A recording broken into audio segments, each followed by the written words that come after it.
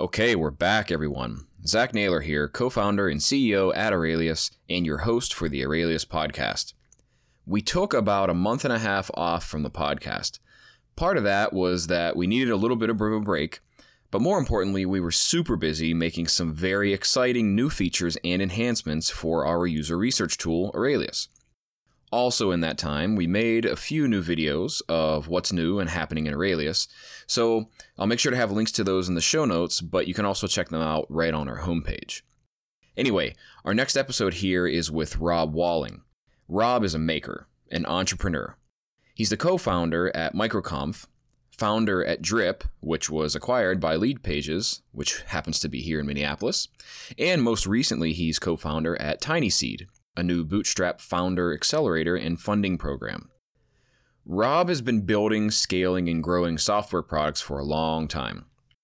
As a founder, he's built or acquired and grown multiple successful products and companies, all self-funded or bootstrapped. He also runs a popular podcast, Startups for the Rest of Us, which has been going for quite some time and is packed with useful advice. Rob's background is impressive, but he might not seem like an immediate choice for a guest here on the Aurelius podcast, since we tend to focus heavily on UX, user research, and product management. Here's the thing. Rob has had to make dozens and dozens of tough design and product choices over the years in order to successfully build and grow software companies like he's done. He's actually the perfect choice for us to chat with to gain a fresh new perspective on just how we think about the balance between UX design and business. We had a great discussion with Rob about his background, how to make those big, hairy product decisions with confidence, and an ever-important topic of designing for customer onboarding to either a new product or feature. He shared with us his story of founding Drip, growing it to the product it became, and how he personally thought about and made some of those tough design decisions.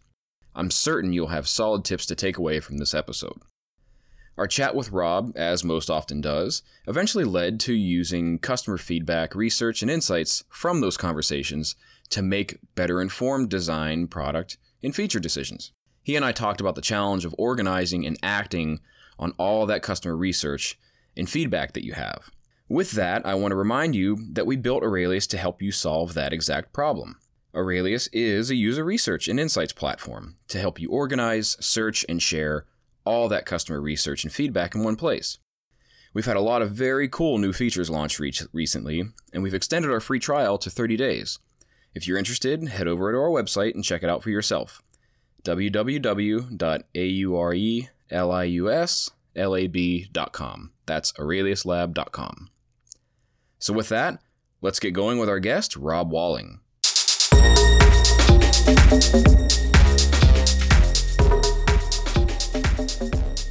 Welcome to Aurelius Podcast, episode 35 with Rob Walling. He's the co-founder at Microconf, a conference for self-funded startups and SaaS apps. He's also the founder of Drip, an email marketing automation tool. And finally, most recently, he's also co-founder at TinySeed. Rob, welcome to the show. It's my pleasure. Thanks for inviting me on. Yeah, we're excited to chat with you. And so for those folks who are following along with our show, Rob's one of those what might seem as like outlier guests that we have here. So even by way of introduction, some people who aren't following you or don't know who you are might go, well, okay, where's this conversation going to go? The thing is, Rob has put out a lot of really great content on helping people understand their customers in order to design for their needs to successfully adopt and activate in their products. Not to mention, he has successfully turned around a number of companies and started their own.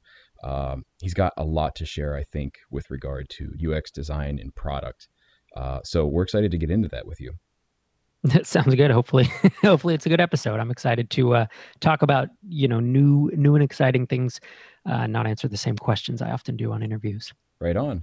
Well, so just to get some of those things out of the way for the folks listening who may not be familiar with you and your work, Rob, maybe tell us a little bit about the things that you're working on and sort of what's passionate for you these days. Yeah, sure. I mean, I think in a nutshell, I'm a founder, I'm an entrepreneur, and I've started and even at times acquired several SaaS apps and software products over the years. And so that's always been the part that's really excited me about that's kind of how I channel my creativity. So most recently, I started Drip, as you mentioned, and then we were acquired in 2016 by a company local to us here in town, Lead Pages. And then I've for years been talking about this idea of being a founder, and not only doing that, but bootstrapping it and maintaining control of your company. And I'm not anti-funding for sure, but I like the idea of folks, building companies instead of building slide decks, and actually, having the rubber meet the road. So I've talked about that on my blog, which has 400 essays, about this kind of stuff. I have a podcast with 420 episodes where it's just me talking about, here's how I've done it, here's advice, here, are insights, here's mistakes I've made. And then of course, the conference, and I've written a book and all that stuff. So I almost enjoy talking about starting startups more than I enjoy actually starting and running them. But to be honest, the starting and running them has been far more lucrative for me than than running a conference and writing a book. Yeah, I can imagine that's true. Well, it's funny how that works. The stuff that's way harder all of a sudden turns out to be a little bit more lucrative. Well, you've done both successfully, and for what it's worth, as Rob and I were chatting before we started recording here, I've been following and reading your content for quite some time now, and interestingly enough, had been turned on to that by a prior guest of ours at Price Intelligently, Patrick Campbell, and so. It's really interesting. I think you both do a pretty good job at sharing that stuff. And so we had him on the show. He was one of those, what would seem like an outlier guest, but had a lot to share with regard to, well, here's how to do research to inform this thing, and lessons that we can take away on how to improve pricing, but more importantly, why that's relevant to just the work we do and even building companies and products, right? Right, that makes sense. Well, he's a super sharp guy, and he and I have known each other for several years. He's spoken at my conference. I actually, I spoke at his conference too. I've forgotten about that. So, you have a lot of respect for Patrick. Yeah, right on. Okay, so has anybody ever asked you why? Right, you talk about your passion and love for sort of making and starting and building companies, businesses, products. Why is that the case? Yeah, for me, I think it's always been about creativity and wanting to be a maker and being in control of what I'm able to make. And, I remember being a kid growing up, and we lived out in the country, didn't really have much TV. And I would spend hours and hours making things, whether it was something physical or I would write computer code from the time I was 8 years old. And spending 6 or 7 hours in front of the computer and building a game was life-giving and life-changing to me. And as I got older, I still enjoyed that, and enjoy the kind of the ethos of creativity. When I got out of college, I'm writing code for bigger companies. I was a consultant. I did all kinds of stuff, and it was fun for a couple of years, and I had a lot of creative freedom, and just in terms of like, maybe not in terms of what I was building, but in terms of, hey, I'm able to pound away at a keyboard and build something that's cool, even if it was an invoicing system or a shopping cart or a whatever. And that was fun for about 2 or 3 years. And then I realized I don't feel creative anymore. And what do I need to do to be able to be in control of what I build at that point? And that's where, for me, it was like, what are the possibilities? What are the possible avenues that can get me to where I have more creative freedom? And for me, creativity is not, I'm not an artist, I don't, I don't paint photos, I don't sculpt things, but just the ability to even create companies or build products, like I built with Drip, or to shape a new funding model like I'm doing with my current startup, TinySeed, that is crazy life-giving to me. And so I actually have a tattoo on my wrist that says "Create," and it's in like a typewriter font, career. And that is my daily reminder that if I go long enough without building new things, then I atrophy and I become, not happy. And so that's really what it is I enjoy building companies because they've brought me freedom. And that was my hope originally. But I also do enjoy the process of, in building a company, there is creativity in doing that, especially a software company, because, as you and your listeners know, like building software, there's a ton of, as many spreadsheets and surveys as we can do, there's still a ton of creativity in that process. I couldn't agree more. And in fact, one of the, I guess we had Denise Jacobs. She actually does a lot of research about creativity and burnout. And she wrote a book, Banish Your Inner Critic. But one of the things that she said on our show is that creativity has like less to do with art than many people think. I actually think that that's a misconception. And she sort of affirmed that for us when she said, I think it was something to the effect of like creativity is just like the act of making, bringing something that did not exist into the world. And so by that definition, right? I mean, you fall very hardly in the center of creativity, and I would agree. I think that's why. It's certainly one of the reasons why I've gotten into doing what we do and why I derive joy from it. Yeah, I think that makes a lot of sense. And I think, see, I get the same, I don't know if it's endorphin rush or whatever it is, but I get the same rush from putting a really well thought out, well written blog post that I spent a ton of time writing, an essay into the world, or putting a podcast episode live, or pushing a new feature in a software product, or even, I play the guitar and I've been in a few bands. I'm not anymore, but like even writing a song that I was really proud of, like all of those things in different ways, those give me life. And a lot of other things like dealing with the legal side of and the financial side of starting a company. So there are parts of the company I don't love, but I put up with them in order to do the ones that do, kind of bring me energy. Right. Yeah. No, that's great. So here's the thing I want to ask you, because you've done this more than once successfully. Is there a way you look at, right, almost like a framework or just a set of principles that you look at when you're doing that kind of work of building a new product or building a new company? Yeah. I mean, there's kind of two, product versus company is actually two different things. So let's talk about product real quick.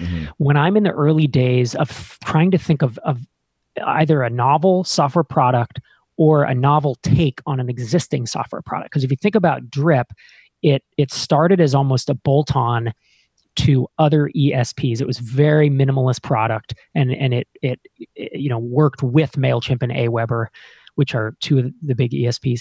Then it became itself an ESP, email service provider. Then it kind of went another layer and became marketing automation.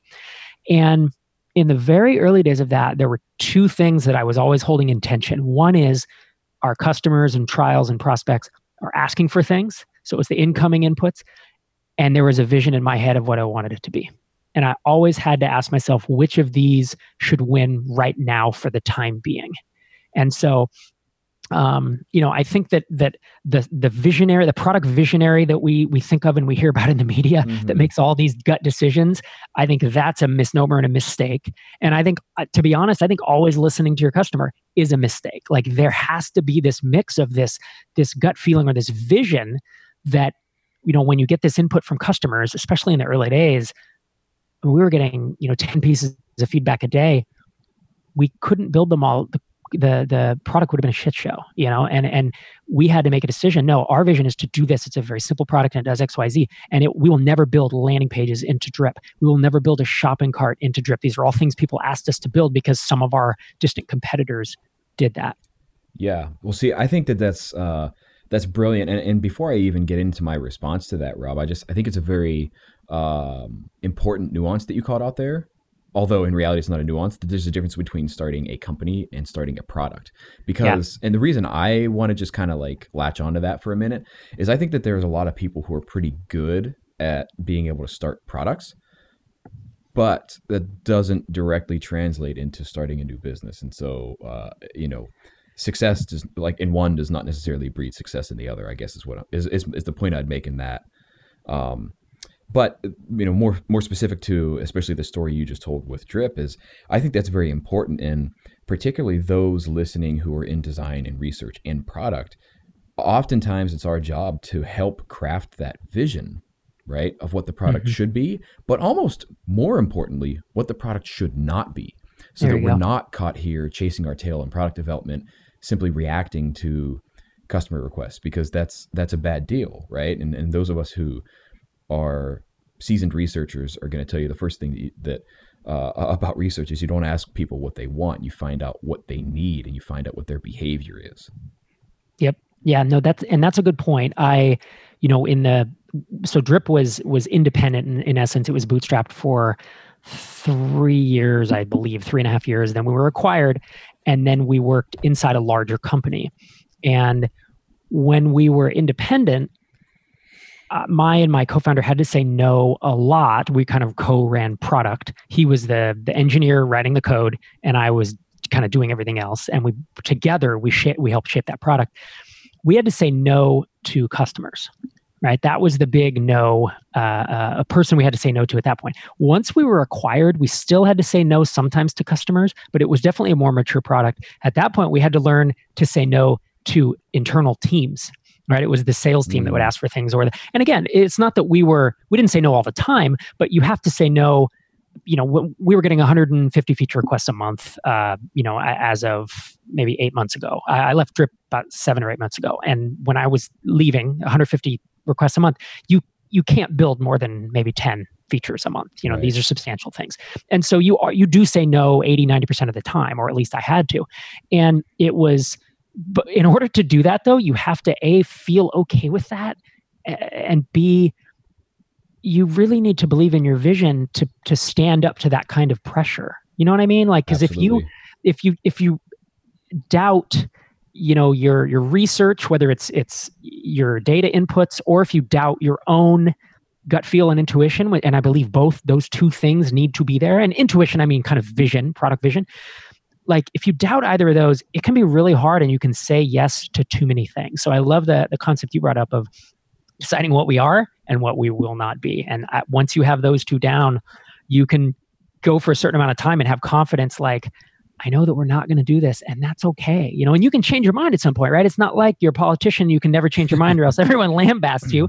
You can get to the point, if in 6 months you realize, you know what, we should build that. And I did that actually with automation.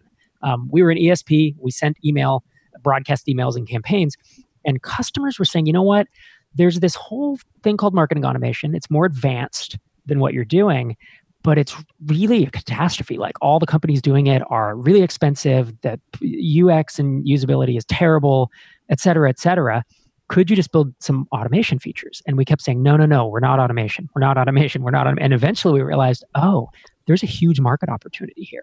And that was the luxury we had as both product people and founders, is we just made a decision one day to say, you know what, we're going to go after this. And we basically, it wasn't even a pivot, because it was really just an extension of functionality, but we really did decide to go whole hog into automation based on that.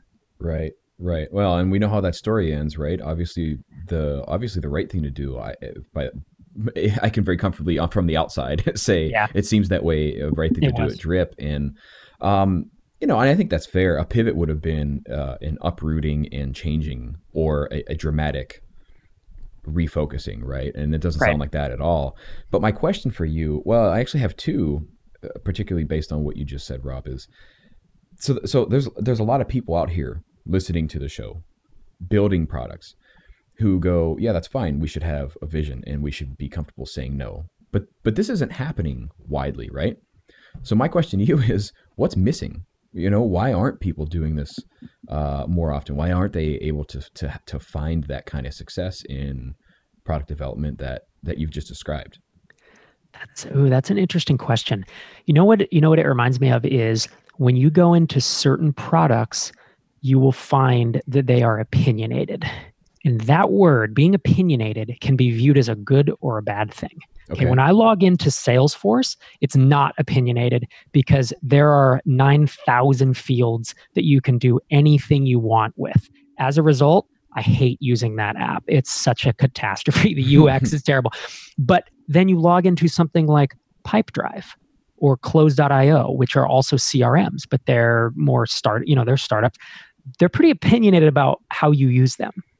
As a result, they're way easier to use. They're more fun to use if your style fits, their style of CRM. Salesforce can be anything. Pipedrive is, in my opinion, a much better product, but they're also, of course, smaller. Basecamp's opinionated software, right? They say you kind of do it this way, or you don't use us, and that's, I don't think that's a bad thing. My co-founder of Drip is now on to his next thing, and it's called Level. So it's at level.app, and it's basically a Slack competitor, but it's a very opinionated Slack competitor. And that he says, this is a non-interruptive chat tool. Non-interruptive. It's not going to interrupt you, because he found that when we came to a big company, Lead Pages, all of us, a product and engineering, we're makers. We need hours to do stuff, we would just get pinged constantly on Slack. So every 10 minutes you're getting this ping.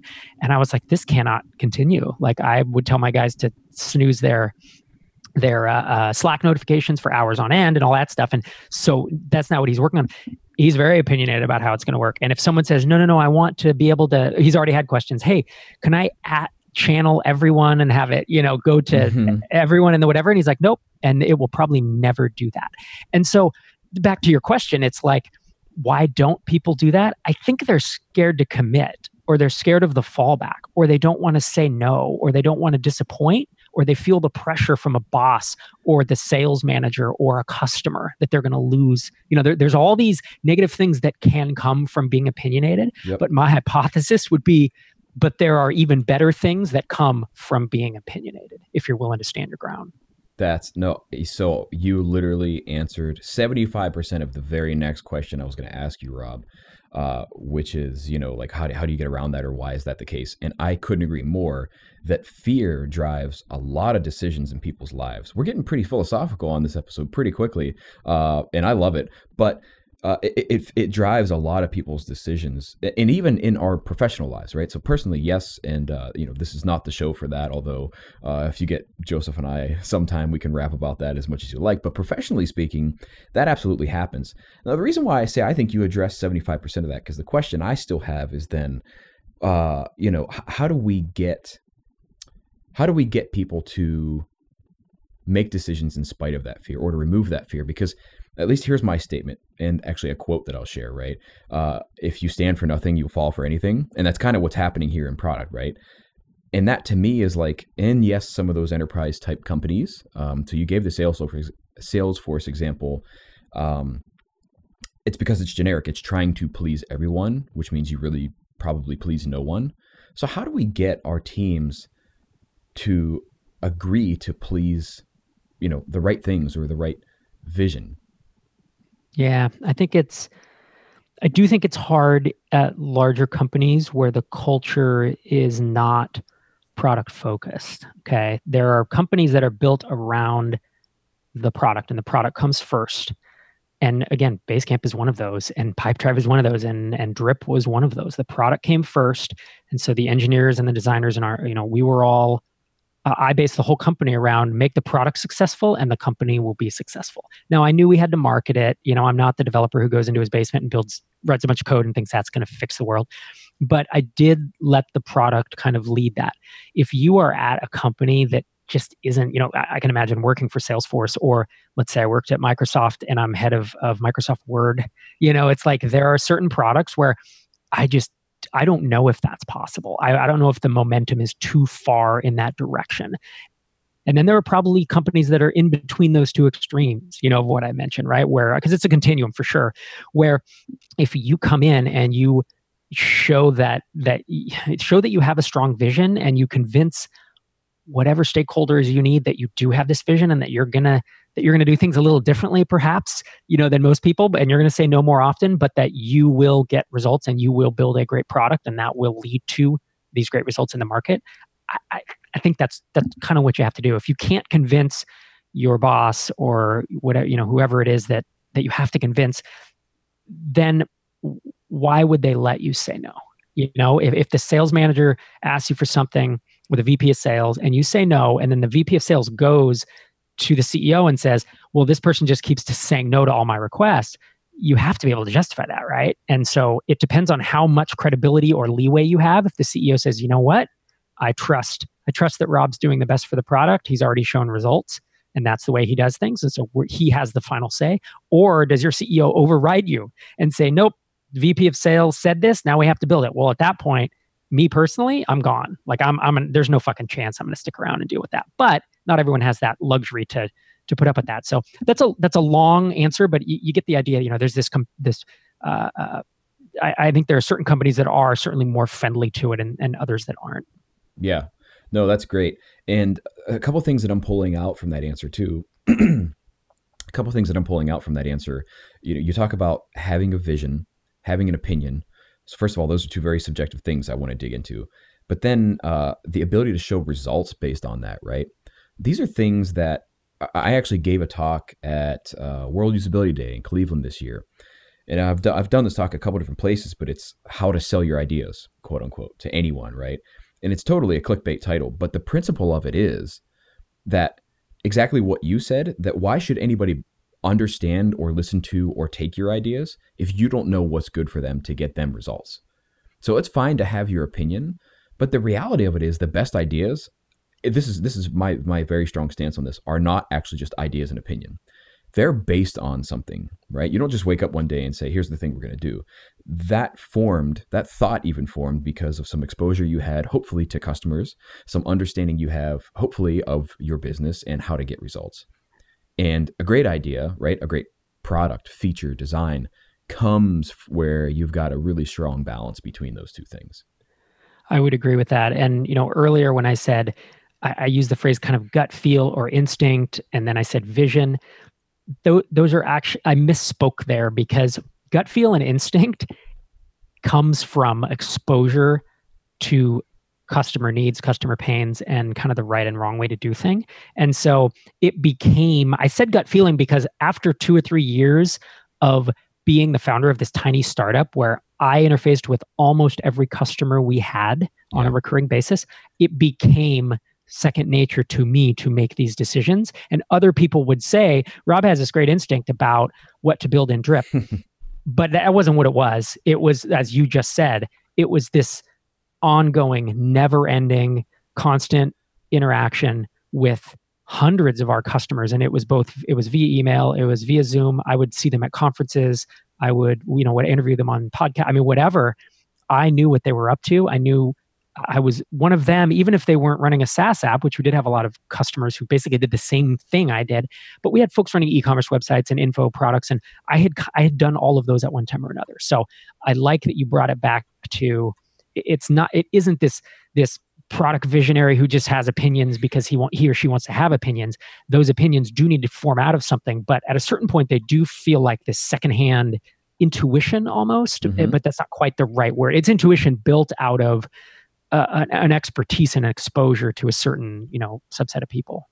Yes, absolutely. Beautifully said. And this is this is the same drum that we beat here at Aurelius, because we talk a lot about user research. Duh, we're a research insights repository, right? Like that's what our product is. But the reason that's so important to us is exactly that exposure, right?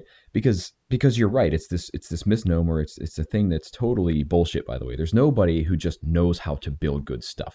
What happens is inevitably you get a bunch of exposure that gives you some foresight and deep understanding to make decisions without data always directly informing it.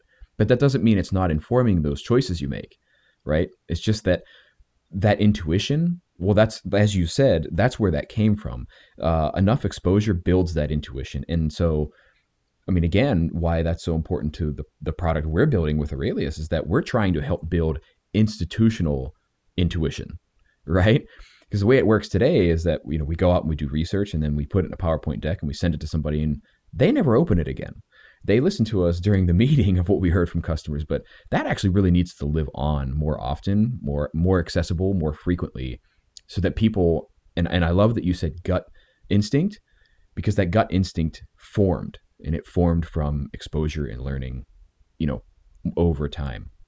Yeah. And that's the hard part about, if you bring in a new product person or even a UX person, like trying to impart several years of that data that's kind of been pulled into your own personal DNA, trying to get that into their heads quickly, even really talented, smart people who want to learn it. It's like, you can't just write a document and hand it to them. It really has. I mean, we were doing shadowing, to be honest, because after the acquisition, we wanted more people to be able to make decisions about parts of the product, so we didn't have to make a decision about every checkbox and where it went and how it went. And we really just had them shadow us and talked through, here's the 150 feature requests. Here's how we think about each one. This one isn't going to work and here's why. And we always had a reason. It wasn't because I said so. Right. It was always like, well, because I know no one's going to use this. Well, how do you know that? Oh, because because we asked them, or because they're SaaS apps and they don't need that feature. Or, we just knew it off the top of our heads. There was no reference to it. And so that's what we found is kind of the best way to try to get people up to speed, as well as exposure to customers for sure. Yeah, definitely. And I don't think it's reasonable to expect that everybody in a company, particularly a larger one or a growing one, gets access to customers all the time. Hence why having some sort of repository or central place where all that's stored and it's able to just be self-serviced. Well, then all of a sudden everybody has access to that finding and that knowledge, faster and easier than you ever had before. And yeah, then you don't have to rely on this thing, which, maybe some of you out there listening have been in this situation where I work at company X and they hired somebody from company Y who's in a similar space that they admire. And they expect that person to come in riding in on a white horse and solve all of our product and customer need problems because they were successful elsewhere. And even if it's the same industry, like that just isn't the case. Yeah, that's actually a really interesting concept because I haven't heard of a product that does that aside from yours. And the way that one way I've seen it handled is like pumping things into Slack. I remember like cancellation reasons were pumped in there, and it was cool. It was a stream of info, which was nice, but it was not searchable, nor was it organized, nor was it it wasn't Exactly. actually that. It wasn't really a repository. It was more of just a live stream. Exactly. Yeah. Yeah. So it's fungible in that case, right? It expired. Whereas, Yeah. yes, what we're trying to do is like, well, the shelf life of this is a lot longer, and you can even make new meaning from it if you've got it, to your point, organized and sort of tagged in the right way. And yep, that's our bag, baby. But we're not here to talk a whole lot about that. I kind of want to move on a little bit more than, so you've done this and helps other people try to figure out how to build that right intuition and build the right products and stuff, right? It seems that you've zoomed out a little bit now at this point, particularly with Tiny Seed, right? So tell us a little bit more about that and sort of how you came to decide that that was going to be your next pursuit. Yeah, sure. So Tiny Seed is, starting off, we're the first startup accelerator designed for people who would traditionally bootstrap or self-fund a company. Right now, there are accelerators like Y Combinator and 500 Startups, and they follow the venture capital model, where if you want to be $1 billion company someday, then you can come do this, and you're going to try to get a Series A, raise funding, and go big or basically go bust. But in my world, in my community that I've built, with the conference and the podcasts and the book and all that, to me, building a company that does 1 million, 10 million, 20 million a year, little quote unquote SaaS company. Mm-hmm. If you bootstrap that, or if you take a small amount of funding and only sell 10, 20% of it, that is incredibly lucrative. Like, it can be life changing for both the founders, investors. Like, there is almost no one putting any money behind that. So if you today want to start a SaaS company and build it to just, again, 10 million, which can be life changing, you kind of just have to self-fund it or bootstrap it. So it's a hard road for folks, and it's getting harder and harder because more funding is coming into the SaaS space in general.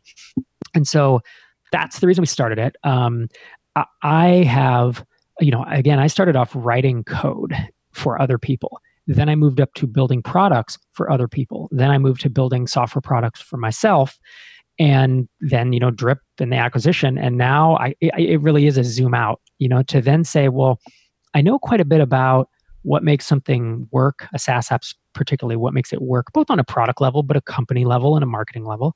And I also have, connection with a lot of founders who I think could use the bump, who could use the help. I see folks working a day job, launching something on the side, and it's a ton of work. Nights and weekends are hard, especially if you have a family. And if we can just provide 1 year's worth of runway to someone and say, here, take a year and work on this thing. I mean,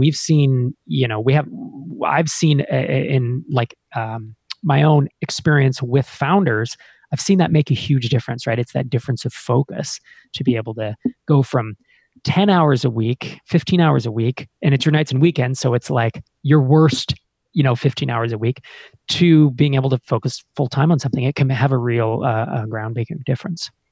Yeah, man, that's huge. And I'm glad that you shared that story too, because it's one that I will speak for Joseph. We can very much relate to. I don't know a lot of people listening to the show know that much about our company, but we actually are 100% bootstrapped in that regard. And yeah, we can relate. It's hard work, and it's something that we were passionate about. I think for the very same reasons you are, Rob, which is just this purity of intention and decision making. Yeah. Where you get to stand for something, you get to make decisions, and you get to say no proudly, not arrogantly, but like proudly, and say, no, we're very specific on the certain kind of problem we want to solve, and how we believe people need it solved. Yep, that's right. And I think that's been the problem with trying to start a startup. Is you can either be totally bootstrapped, which is a pretty hard, long road. I've done it. That's all I've done, actually. So I've never raised funding. And every time it was really hard. Or you could raise venture funding, which is an all or nothing game. And you don't have all these, could potentially lose control of your company. Yeah. You tend to have to live in a startup hub. There's all this baggage that comes along with that. You have a board and all that. And there hasn't been an in-between. And that's what we are like. I want to single-handedly change that. There's maybe one fund out there right now that I know of that is in between those two and does not expect you. They'll put some funding in, and then they don't expect you to raise a Series A. And we want to be an accelerator for that, which is earlier stage, and provide as much support as we can. And this is, your listeners probably don't know, but this is my wheelhouse anyways. I mean, this is what my conference and my book and my podcast and my essays, I mean, they're all aimed at that audience anyways. Real, bootstrappers or people who kind of want to build either a lifestyle business or a little more than that. I mean, I would say a business that's making 10 million a year with a 40-50% net profit margin, that's more than a lifestyle business at that point. Yeah, I mean, you can make some real change in a lot of lives with that. Definitely. No, that's great. And something I know that I can say I personally admire, and we're very well on board for, and wish you nothing but the best of luck with that. And also, as part of that too, Rob, like, one of the things I want to ask is, while the folks listening here all may not be acquainted with the work you do and why, there's very applicable principles, right, that you understand about building a company, things you should understand of what's important in building a company, not just a product, that I think designers and researchers should take away, regardless of what size company they work at. Yeah. I mean, what do you have in mind with that? Like, in terms of, yeah. So the one thing you actually mentioned in a story you told earlier is that, so this was regarding drip. We're not doing automation. We're not doing automation. We're not doing automation. And then we're doing automation. And so the thing there, right? This wasn't Rob woke up on the wrong side of the bed or whatever and decided we're doing automation. As you told it, it was a market opportunity.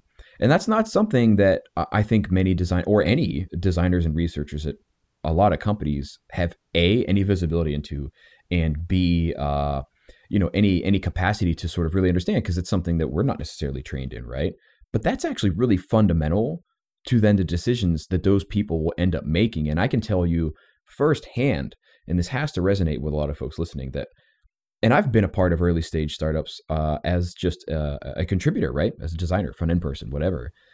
And that happens, and I'm like, what the hell are these people thinking? There was this thing that was completely off the radar. Now all of a sudden, it seems like somebody woke up and that's the choice we're making. And now we got to go and figure out how to make that awesome. But that's not actually how that happens, right? At least not most of the time. Yeah, that's right. That's a really good point you picked up on there. Yeah. So the luxury I had, I'll put it this way. The luxury I had when we made that decision is we were only 5 people maybe, and I was the co-founder and CEO, so I could make whatever decision I wanted to. Now, I didn't make a flippant, impulsive decision. I've seen people do that and wreck their company, but I didn't do that. Had I made that kind of decision to dive into that, when we were a 100-person team, I would have had to convince a lot of people and really show you can't just make that on a whim, But when we made that decision, what's interesting is I'm not educated in market analysis either, right? I don't have an MBA. I don't think I took a single business class in college. I've read a lot of business books, if that qualifies me to do that. But all I did when this was happening was, number one, I listened to our customers because they kept saying there's this thing called, AW Pro Tools that kind of helps Aweber do some automation, but it's okay. And could you just build that into Drip? And then they said, hey, Infusionsoft is this really great tool, but it's really hard to use. Could you build some of their features into Drip? And, it was that kind of stuff. And I kept hearing it from folks, frankly, who I trusted. There were customers who I knew were pretty smart and were kind of at the head of their game. And that also helped, right? If you're talking to 500 customers, I didn't weight them all equally. I mean, I weighted the ones who I knew were knowledgeable, who were really killing it with their campaigns, who were also influencers. So I just knew that they knew what they were doing and they had recommendations. So that was one input. And I was very resistant to that for a while. But then the other one was I went online and started Googling, like, what are marketing automation? What is that? What are these tools? And I mean, they were literally just articles online from like Business Insider and other places that are like, this marketing automation thing is growing at 30% a year, and it's supposed to do that over the next 5 or 10 years. Like, it was huge. It's going to double, in 3 years. And I was like, that's fascinating. I've never even heard of it. So then drill down. What is marketing automation? Who are these people? And I was literally just in Google. I had no training and no special stuff. And I gathered all this data in a big spreadsheet. And then I went to my co-founder and I was like, look, I think this is big. And there's no one priced in this market less than $300 a month for this tool. And I think we could build about 70 or 80% of the functionality in 4 or 5 months. And I think we could charge $99 for it. That was kind of my pitch. And then we had to evaluate, is Rob just nuts? And it was like, well, let's whiteboard this. And so then he and I sat down for 2 hours. We whiteboarded exactly how we'd build this first run of it. Something we were pretty good at was building like quick 1.0s. And I know 3 or 4 months is not a quick 1.0, but we actually dribbled out little pieces of it during that time that went all the way to production. About every 2 weeks, we were shipping stuff. But we built a pretty dang cool automation engine in just a few months.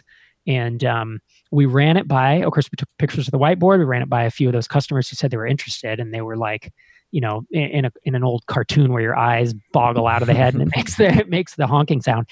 And so we knew we were onto something, and we did take a gamble, and I wouldn't say we bet the company on it, because I don't think we would have tanked, but it would have been a pretty big hit, been a pretty deep hit to us if that automation had not caught on, because it was an absolute pivotal point in the company where we went from we weren't stagnant, but we were growing slowly to like, I think it 5x'd our month over month growth. And that lasted forever. It was insane. Yeah.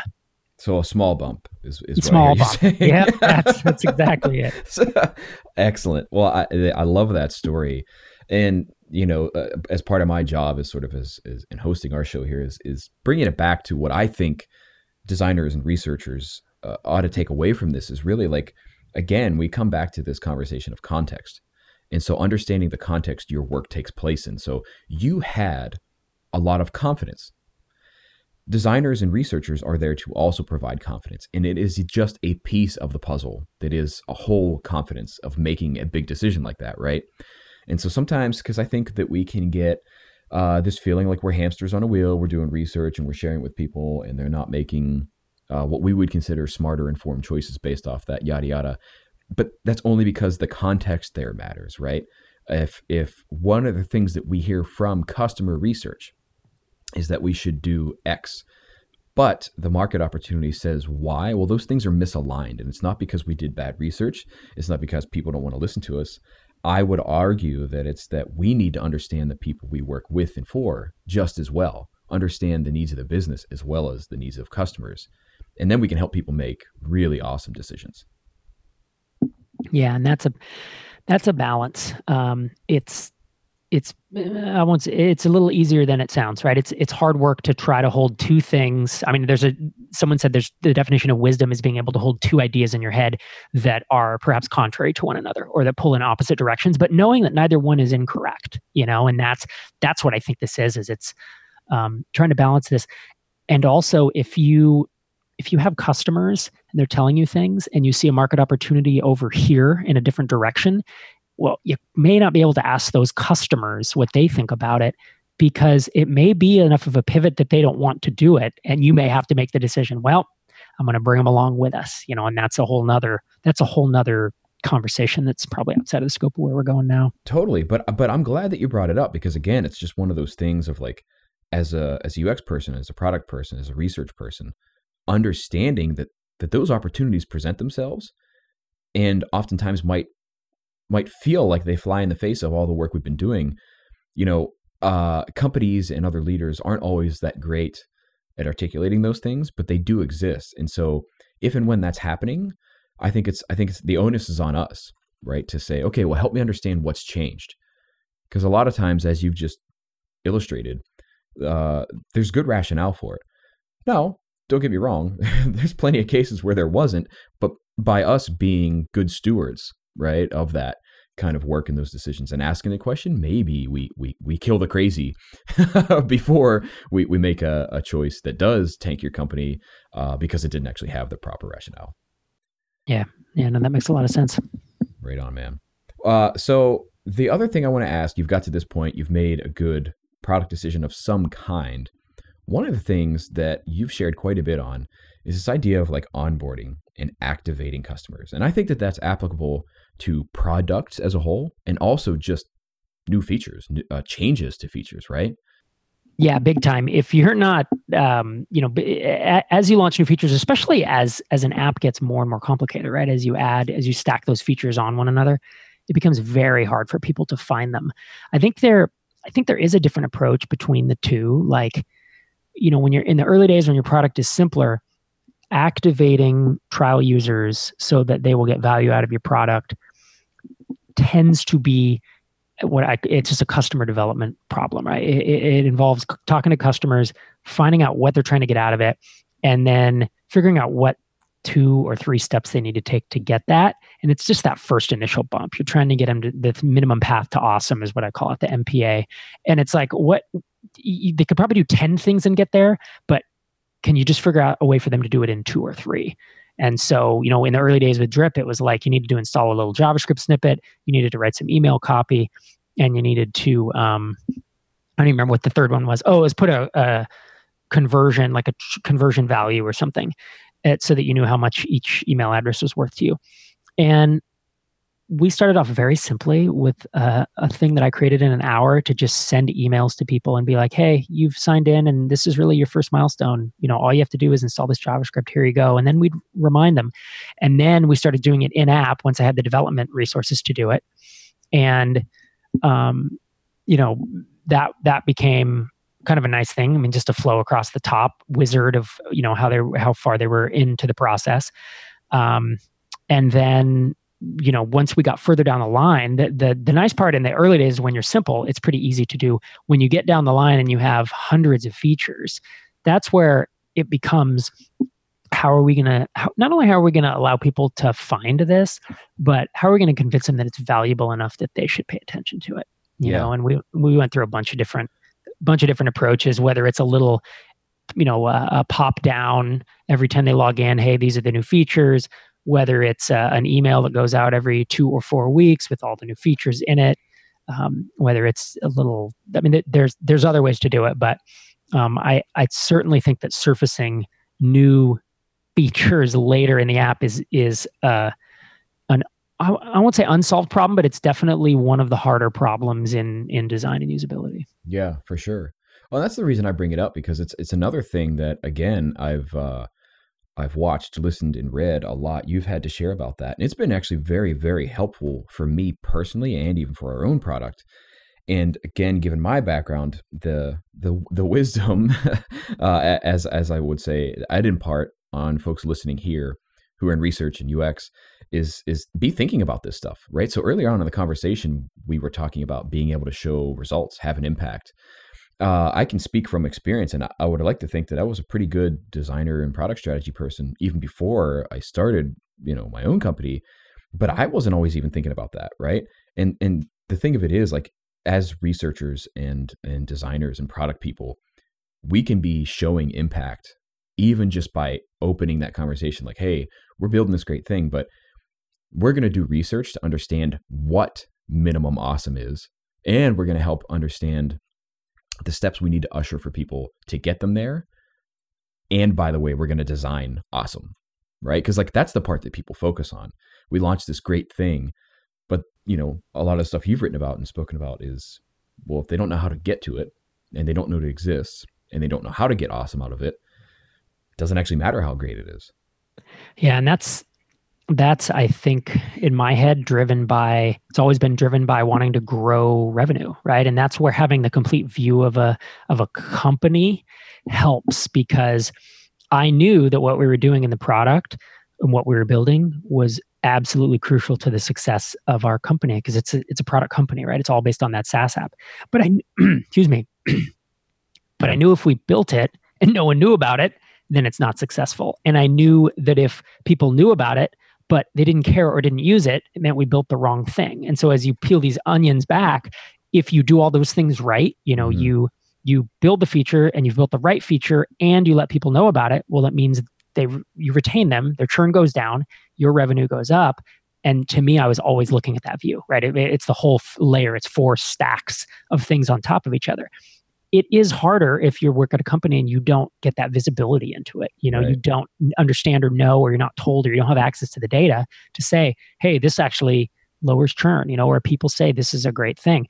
And I'm not even saying you need some dashboard, you need to measure, in a spreadsheet every single interaction and try to do, artificial intelligence, machine learning predictions, or even retrospectives of like, well, this definitely increased retention. I'm saying even just conversations with customers, because that's what we did in the early days when we were moving 1,000 miles an hour. I didn't have some big dashboard. I just knew when we launched something, we emailed people, we'd get replies. It was like, this is fantastic. I love this, blah, blah, blah. And it's like, well, this is helpful. And then over time, we would see the churn go down. So I'm definitely not, I mentioned to you, I'm not classically trained in any of this, but it's kind of wound up being a necessity to build a company. And, sometimes I do think we can overcomplicate this process and these things and try to make them too intense, where it's like, I'm going to take 2 weeks and I'm going to write code and I'm going to engineer and instrument and da-da-da-da. And it's like, maybe we could just do this in an hour with like a few emails. Is there a way to just simplify this and get a 70 or 80% of the answer? But it's good enough to know that, yeah, that was the right choice. Yep, definitely. And the tip I would share with those listening who are not working in, a smaller, faster moving company like you described, is when you have a new project kicking off or going to kick off, ask these questions. Hey, what is this project meant to help with? Is it meant to help activation? Because any larger company ought to have a good business case. Any successful company ought to have a business case for that, right? And they're trying to solve, I think what you were alluding to is like one of a handful of things. They're trying to get more customers, they're trying to grow the customers they have, or they're trying to save them from leaving. Like that's kind of the life cycle, right? You can get on to the nuance of it. But as a designer, or researcher, or product team, if you're the one that starts that conversation, that even in of itself is super helpful. But then what it does, it allows you to provide value through the work that you do. As a researcher, hey, guess what? I can craft a study, even a lightweight one, really quickly to get us some answers on how we help activate people or how we help save people from canceling or et cetera. Right. And if people know that you're going to ask that question every time, then they will start anticipating that and it will make the whole org better. Because everyone will be thinking, what is the purpose of this thing we're about to build, even before you ask it, and obviously you ask it with tact and you ask it nicely and you don't, call people out if they're not doing it. But if you ask that 5 times over the course of 5 weeks about 5 features that someone's suggesting that you're going to build, everyone will just start expecting you're going to ask it. And that's a good thing. It improves everybody. Right. Because that means they have to start asking it of themselves, if nothing else. Love it. I love it. So Rob, we're coming up towards the end of our time here, and I want to be respectful of that for you. One of the things I ask usually on our podcast is, I got hit on the head. I have temporary amnesia. For you, what do you think is one main point that people should take away if they remember nothing else of our conversation? What do you think is that one most important salient point? I feel like it's something I said really early on about deciding what to build and how to build it. I think should be this combination of customer inputs and this instinct, gut feeling, vision that you develop over time, oftentimes through customer inputs, sometimes through your own experience, and sometimes through market research. That kind of informs your own vision. Merging that with customer inputs over time, I think is the best way to build products, the best way to build opinionated products. I love it. It's damn good advice. And it's advice we follow. So Rob, I'm quite sure we can talk about this for a whole nother hour or more, but we do have to wrap it up. And just in spite of that, before we do, is there anything that you want to share with folks that we didn't cover or touch on in today's episode? I think if what I've said is interesting, I talk about this and other startup and SaaS related topics for about 30 minutes every Tuesday morning. It's on a podcast called Startups for the Rest of Us. And we've been going for 8 years, since 2010, every week. And I think that'd probably be the thing I'd ask folks to do if they are interested in hearing more from me. Awesome. We're going to make sure that we have links to that in the show notes, and we'll be linking out to Rob's Twitter and other websites. So if folks want to follow you and potentially reach out and continue this conversation, they'll be able to do that. But that's going to be it for now. Rob, thank you so much for taking your time and sharing the insights that you have and stories of very real applied experience in this world. Absolutely. It was my pleasure. All right, everybody. We will see you next time. If you enjoyed this episode, consider leaving us a rating on iTunes or wherever it is that you listen to our podcast. And also, you can fill out our podcast survey, where you can let us know if someone awesome that we should have on the show, and even tell us about the things you would want to hear about, topics that are interesting for you. You can check that out in the show notes or on our website. Thanks for listening to the Aurelius Podcast, the show where we talk with brilliant minds about user research, UX design, and building great products that meet the needs of real people and what you learned about them. Aurelius is a user research and insights tool for design and product teams. Aurelius helps you add, tag, organize, search, and share all of your user research notes and customer feedback insights to figure out what you learned faster and easier than ever before, so you can make awesome designs, products, and features. Check us out for a free trial at aureliuslab.com. That is AURELIUSLAB.com. Or find us on Twitter at AureliusLab. We'll see you next time.